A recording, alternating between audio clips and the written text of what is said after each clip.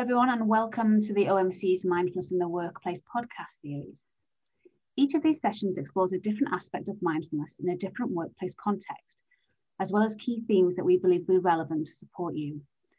Previous episodes have covered mindfulness in medical settings, delivering mindfulness online, and current research in mindfulness are all on the OMC podcast page for listeners to access. I'm Sharon Hadley, the CEO of the Oxford Mindfulness Centre, and today we're going to be discussing conflict in the workplace, mindful communication. I am delighted to be joined by Associate Professor Philippe Goldin. Philippe's a personal friend of mine who's supported my interest, for years, Philippe, in mindfulness in the workplace. You're part of my PhD committee, where we're exploring the cost effectiveness of mindfulness in the workplace. And I think along with those things, you have various connections, but I'm delighted you're joining us today to explore conflict in the workplace. As a clinical neuroscientist, Philippe's work explores how different types of interventions, one of them being mindfulness, impact on emotion reactivity, emotion and attention regulation, and how we view ourselves. So I pulled that from your website, Philippe, but that's a very light touch and doesn't go anywhere near explaining all of the work that you do and contributions to the field. Why don't you tell us a little bit more about how you personally were introduced to mindfulness? Simply put, my mother went off to India and Nepal by herself. When she came back, she was adamant, Philippe, you have to go. She didn't explain why, but I heeded her advice, and I ended up spending my third and fourth year of university living in Nepal and traveling through India and meeting many different Tibetan lamas, studying Sanskrit, Nepali, Tibetan languages. And I then spent another 3.5 years living in Dharamsala in northern India, where I studied Tibetan language, debate, philosophy, did lots of meditation retreats, lived in Namgyal Monastery, Dalai Lama's monastery, and really immersed myself in Buddhist thinking, ideas, sensibility. Wow. So mother was right. Mother was right, and she continues to be. Oh, lovely. And now you're bringing all of this into your work. And yeah, I mean, we're not, in half an hour, we're not going to cover that. I know the contributions you've made to the field, particularly in the workplace. We're not going to cover that, but I know they've been great. Thank you on a personal level for that. You've really supported my work. Thank you, indeed. So we have 30 minutes, 25 maybe, and we've got a series of questions which maybe we'll stick to, or maybe we will explore off in a different direction, but let's see how we go. Maybe we'll start with something a bit more general. What are the common causes of suffering and anxiety in the workplace? What would you say they were? Yes, so one core problem is misunderstanding, and specifically there, that relates to not sharing perhaps a common language, culture, or even definitions of the ideas and the words that we use when we work with each other. So concrete example, at Google, when I was there and we're trying to work with teams, often there would be a team with 5, 6 different nationalities, people of very different ethnic, racial, linguistic backgrounds, and making sure that they understood each other was paramount. That was very common. The other thing is we all bring different kinds of communication skills, and sometimes they are effective and sometimes they're not. And one of the biggest things is inattention. Like when we don't really attend to the other people that we work with and understand their view, their perspective, it is so easy to inadvertently slip into a misunderstanding that could be small initially, and then a rift can grow much wider. And that is not what we want on teams in the workplace in order to be effective. Yeah. So I guess not just different languages and cultures, but also different modes for communication kind of set things up for misunderstandings. Email doesn't often provide bandwidth, does it, for delicate or difficult conversations? Yes, I think we have to be very careful in all the different electronic and even person-to-person media that we use to try to understand and to communicate to others. But one key thing that could help with this is uh, simply confirming one's understanding of what another person is saying and meaning, and not just the words, but the meaning behind the words.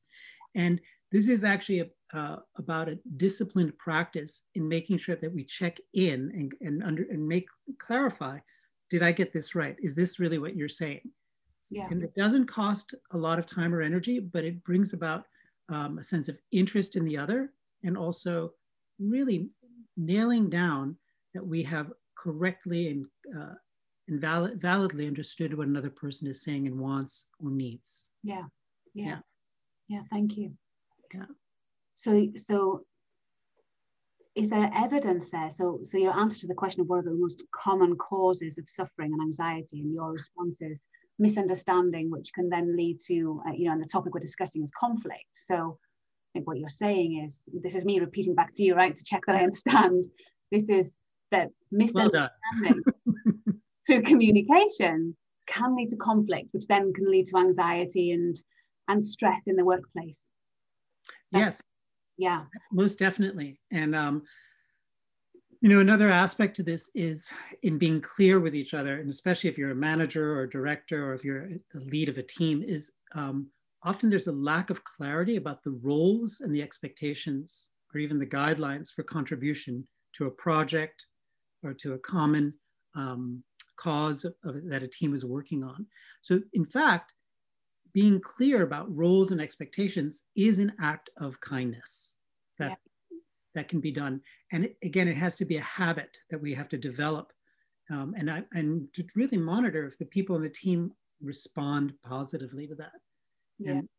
And also inviting others to ask for more clarification if something is not clear. And whenever we are in a state where there's ambiguity, uncertainty, that by itself induces anxiety, worry, fear. Yeah. And there are ways to try to be sensitive to that and to preempt that from expanding into a major problem. Another aspect here that's important is for people to really understand their leadership style. There are some people who still have a notion that one of the ways to be effective is to use fear and intimidation. And that's very common in the workplace. And I would just simply put, for people to question, is that really the best method? Is that the most effective method long-term to really get people who work with me motivated and engaged and loyal? Yeah. So this kind of leads into our kind of second question, really, is what can we do and what can we introduce into the workplace to deal with conflict and misunderstanding? So you've already talked a couple of techniques there: clarifying roles, being clear, knowing your own style. What else could we do, particularly on the mindfulness agenda, that would support? Yeah.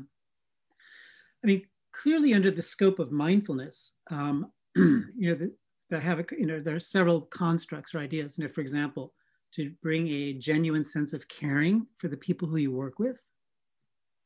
And other people will feel that, especially if it's authentic. Valuing people's contribution and reinforcing it by verbalizing, noting the value that other people bring. That's also something that comes up, I think, as an authentic quality when people are more mindful. The other concrete, especially when you're working with another person or groups, is active listening and having an attitude that's interested in engaging in active listening of the other, which really has to do with calming down a little bit the noise in one's own head so that you're really attending to what others are saying and thinking and feeling. And you could also say that this is, in a more potent way, is empathy. It's a form of empathic listening that we know from research and just brain research, other people's brains are equipped to feel that, to notice it, and to respond with approach as opposed to avoidance. And these are things that I think are either implicitly trained during mindfulness or are derived from some of the states of mind that when people are practicing mindfulness. Those are some of the qualities. But then I would say there's also more detailed structural things that we can do in the workplace. For example, providing everyone with a structure and methods, or even a common language for resolving conflict, for noticing what conflict is, and then being able to bring a common set of tools towards it as a group or as a team or as an organization. Nonviolent communication, it's one form of training that has very detailed and structured formats for how to approach conflict between people. And I think that's very productive by itself. Other thoughts were to really examine the effects of cooperative versus competitive styles of handling conflict. Some people still induce conflict on teams in order to try to control or manipulate, and as opposed to trying to scaffold cooperative modes of interactions between people. And this is something that has to do with awareness, with care, compassion, and with intentionality, which are all touched during mindfulness training. Then I think another aspect of this could be that when we onboard, when you take a job and you're onboarded to a company, an organization, does the company explicitly train people in how to deal with conflict and how to use tools to resolve it before it occurs? And so that everyone has no excuse for saying, we never received any training, we don't know how to do this. If that became part of the fabric of a culture from the beginning of your career in a company or your tenure at an organization, I think these are very concrete and not too costly steps that can help preempt or resolve conflict more quickly. Yeah, thank you.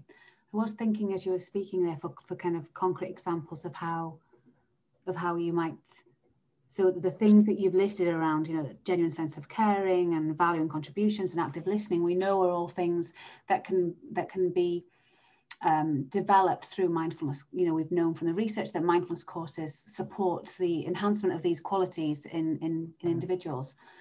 But the earlier you spoke around different cultures and different languages, different people in the workplace, and I wonder if there are any other.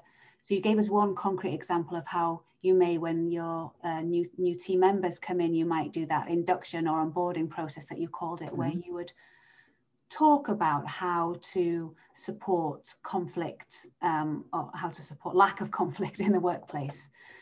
Are there any other, sorry to spring this on you, but are there any other kind of concrete examples around how taking into account the different languages and the different cultures in a workplace, and what else we could do in practice to foster that communication, whether it be via email or in meetings or in person, to be more sensitive and more genuine and to hear and to listen in a way that supports teams? I mean, especially, well, a couple of things. So in terms of mindful, like emailing or communication, texting, there, I think if I had to be really pinpoint, it would be to keep those electronic forms of communication very short, concrete, and not ambiguous. Yeah. When the signal that's coming through an electronic, be it a text, email, etc., if the signal is ambiguous, the receiver begins to fill in, often with negative thoughts, negative interpretations, worry, fear, uncertainty, that, especially if that lingers, induces anxiety and fear. So I think keep making that part of the culture. The other thing we can do is condense many separate pieces of electronic communication into one, so that we don't overwhelm or bombard other people.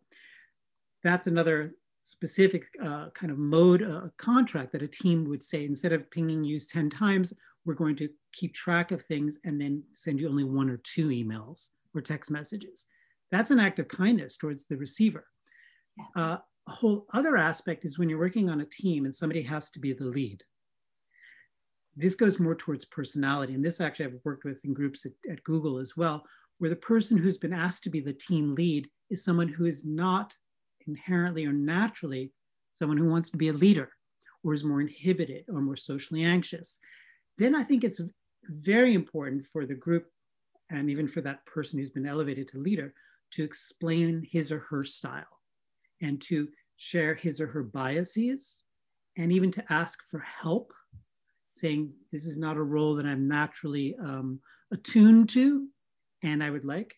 I think also from a gender or biological sex basis, if a woman is leading a group of men, for example, I think it's very important at the beginning to lay out procedures, possible pitfalls, whether everyone is actually understands any kind of biases, cultural biases, right? And that's very important as well. And I think that's something that a team, if they're, especially if they've been trained in mindfulness together, they might be more open to discussing explicit and implicit biases. And then also microaggressions is something I think we could benefit a lot from in our mindfulness training, is understanding the corrosive or the toxic quality of these microaggressions, feeling it in the body, sensory processing, speaking about it, being authentic, and helping other people understand how maladaptive and how harmful those can be in any setting. And sometimes how automatic and unaware we are because of our culture, our language, our gender, how we do this with each other. Yeah. I think that nitty-gritty detail can make a huge impact on teams, divisions, even a whole company. Yeah, thank you. I mean, I love that. So those the two things for me, that not being ambiguous. We do tend to fill in the gaps, don't we? That's not always a positive experience. And that explaining the style, I think not just for leaders explaining their style, but actually for team members. Yes. Anybody, this is how I work. This is my style, and this is what's most supportive for me. Fostering an environment where that feels the norm to talk about that, I think, feels healthy. And establishing norms, like you could imagine that a team would say, look, we're going to meet every day for half an hour. Let's discuss and come to a consensus of how we're going to interact with each other. For example, we could say at the beginning of meetings, let's take 30 seconds to be silent and drop in, an intentional pause. We can also say, for example, when people are discussing issues or giving presentations or sharing information, that people have to be attentive, meaning their eyes are not down on a phone underneath the table. And you make that an explicit agreement that that's the level of attention, intention, and attention and motivation that we will bring to our team interactions, so that people do not feel dismissed. Yeah. So this is touching on another section that we wanted to explore, is how to sustain and support resilience in the workplace. So one of them would be to establish norms around meetings and, practices that, good practices in meetings. What else would there be that you could recommend around sustaining resilience and good practices in the workplace? Yeah. So given that, mindfulness, communication skills training, even compassion training, all of these can happen in the workplace, and that's wonderful. But remember, it's 8 weeks, a couple hours a week, but we're talking about people who are there working together for months, years, decades at a time. So what are some of the things that could happen? Well, I think, if you're talking about, core ideas, deepening our emotion regulation, both for our own benefit and for others, our self-awareness, and then refining our attention to and sensitivity to the people around us. And from a mindfulness perspective, we know that regular mindfulness practice should generate a sense of caring for others, greater attention regulation, perhaps greater intentionality, and even empathy and compassion. But from the perspective of a company, be it a CEO, director, or team lead, I think having very clear values and stating them regularly, and integrity, and really not only speaking, but actually living the values, especially if you're a very visible person at a company. I think that's extremely important, because then you become a continuous example of the qualities that this company wants to show. And I think, especially from the point of view of a CEO or a director, to re-clarify and re-energize the specific culture that you want in the workplace.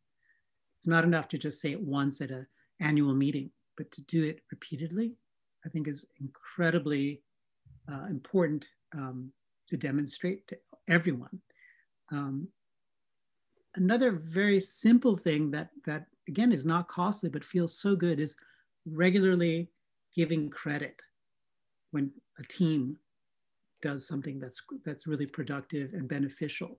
And that can either be on a verbal level or it can be through an electronic newsletter, but giving credit as a reward to people and teams that work well together. And I think that reinforces other people wanting that same kind of positive attention, I would say.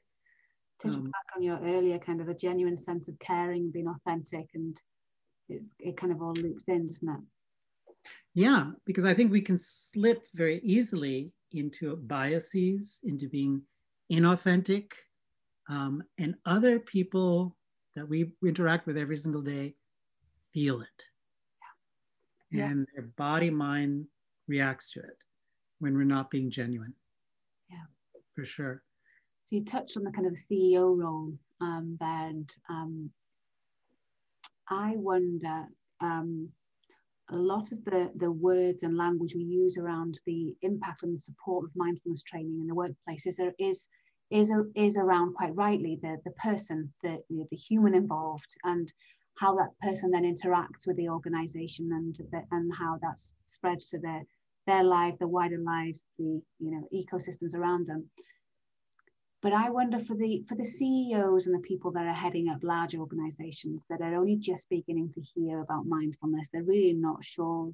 They're not sure what it is, and how the language that they're more used to is much more around business measurables. So if you were stopped by a CEO on the street and you just had a couple of minutes while you're waiting for the bus to come along or something like that, and they say, oh yeah, I've heard about this thing called mindfulness, why would I want to introduce that into my organization?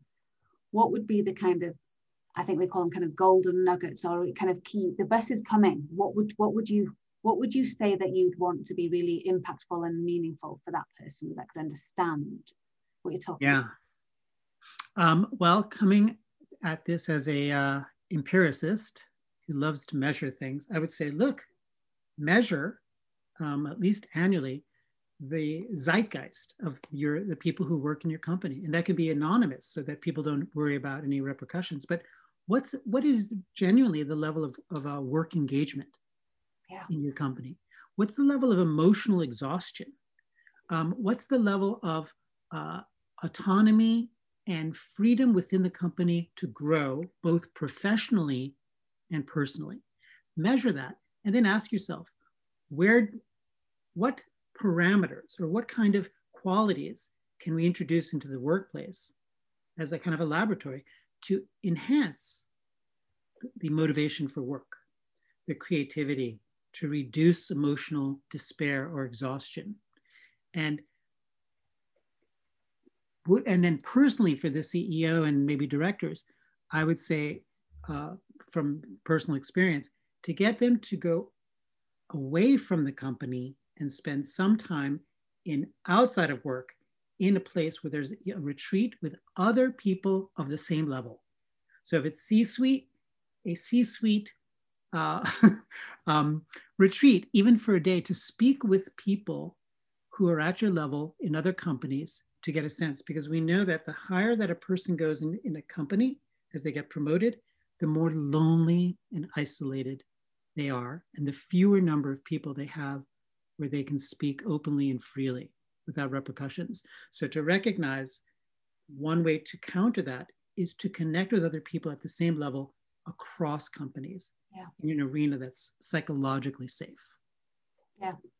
So when you said to connect to get a sense of what? A sense of the trials and tribulations and worries that other people on the same level are experiencing, how other people have experimented with different tools, skills, trainings for their organization that brings up the common denominator of wellness, awareness, that you may not be able to talk about within your company, but you can talk with other people across companies. But, you know, we speak about wellness, right? And then we want everyone to be well. We want wellness programs. Another thing that mindfulness, compassion, empathy, awareness can bring is it possible to make the workplace a place where a person feels that they can grow professionally and personally, even if it's across decades or lifelong service at the company. Imagine that, right? In the past, we had people would go to monasteries or universities and really grow. Why can't the workplace become a place that is for supports continuous evolving, growing professionally, skills, depth? And it can be, but that's an intentional choice of how you want to sculpt your work environment. Thank you, Philippe. Yeah. So to wrap up, this series has been recorded for general public, but also specifically for people on the workplace program. So I'm thinking about what would be helpful for actually people that are teaching, that are training, that are being asked to go into workplaces, and what they could take away from our discussion today. And it feels like one of the things that they could be doing is actively encouraging, like you say, if they're going and speaking to senior executives and CEOs, is not just I can come into your workplace and support the implementation of mindfulness, but also that actively encouraging them to step out of their workplace and engage with other people, so that maybe there's a role for mindfulness teachers in the workplace area to be collaborating more with each other, to be bringing groups of people together that are on similar levels to experience a network outside of their own organizational domains. Yes, so that's one takeaway, maybe. For sure. And I've led some of these groups for people across many companies in C-suite, and it's incredibly valuable and enlightening. And people go, "Wow, I'm not the only one who's had that conflict or that trouble," or "Wow, that's a really creative solution I never thought about." Yeah. And the other takeaway for me is often when I think teachers go into a workplace, and I ask this myself, I say, what is the driver for you introducing mindfulness into the workplace? And the common response from HR professionals or workplace people is, we want to reduce stress, and we want to, reduce anxiety and support general well-being. But it's interesting that I very rarely hear people specifically say, I want to reduce conflict. And actually, if you drill down, it's the conflict that's possibly causing all these things. So maybe it's really been specific here, isn't it? By reducing conflict, the knock-on effect is on the anxiety and the stress that you're trying to target anyway by introducing mindfulness. Yeah, I totally agree with that. If you think about it, if conflict will occur, but are we equipped, meaning each of us in a group, on how to approach that conflict, how to trust each other and ourselves, and how to resolve the conflict more effectively and more clearly? That will nip in the bud the sources of stress, depression, anxiety, avoidance, phobia, fear by itself. And the more that so can you imagine waking up in the morning and going, "Oh, I can't wait to go to work because I really care for and trust and value the people that I work with," as opposed to the opposite.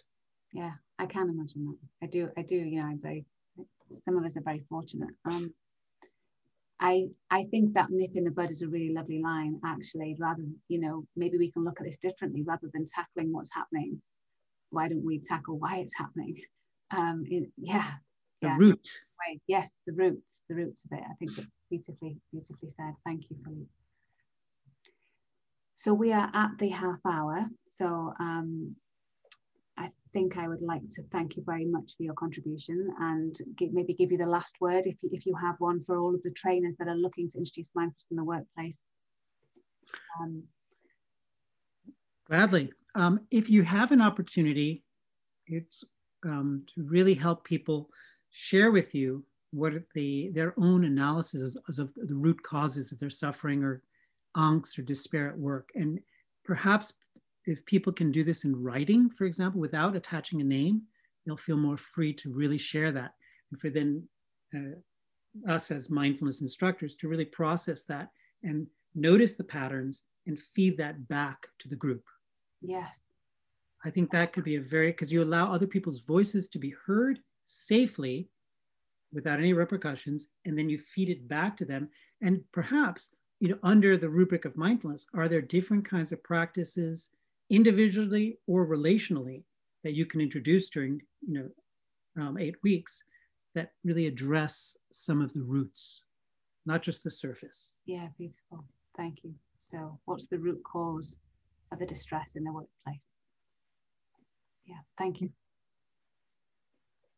Good.